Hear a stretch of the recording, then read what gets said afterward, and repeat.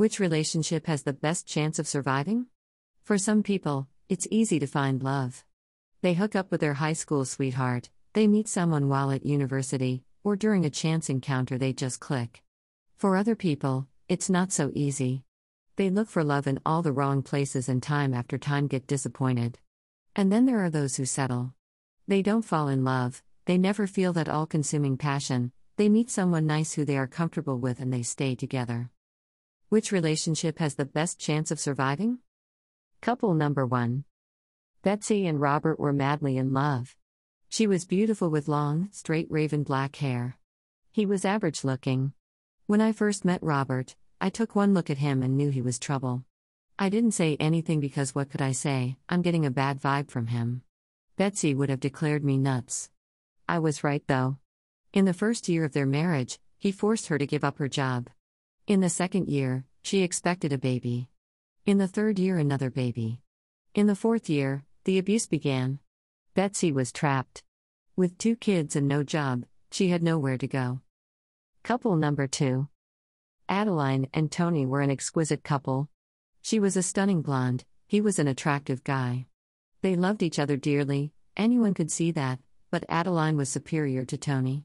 She had looks, she had brains, a well-paying job, and her own condo. Tony had none of these. While the first year of their marriage was fine, in the second year signs of discontentment became apparent. Tony felt inferior and no matter what Adeline said, she couldn't convince him that to her they were on equal terms. They are on the verge of splitting up. Couple number 3. Colette and Brian got married in their 30s. Both had relationships but none of them had worked out. Both had given up on finding the one. When Colette and Brian met there was none of that hearts on fire, they liked each other and got on well, but there was no passion. After 6 years of marriage, they are doing remarkably well. They admit that their relationship doesn't have any particular highs and lows, but rather an even satisfying balance. It seems to me that out of these 3 couples, Colette and Brian have got it right.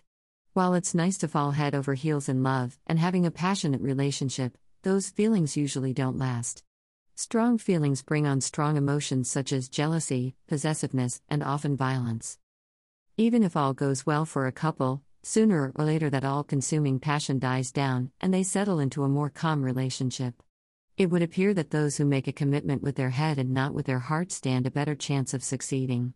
Age certainly plays a part in choosing a partner.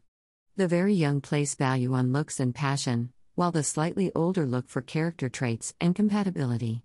Mature people invariably have their act together.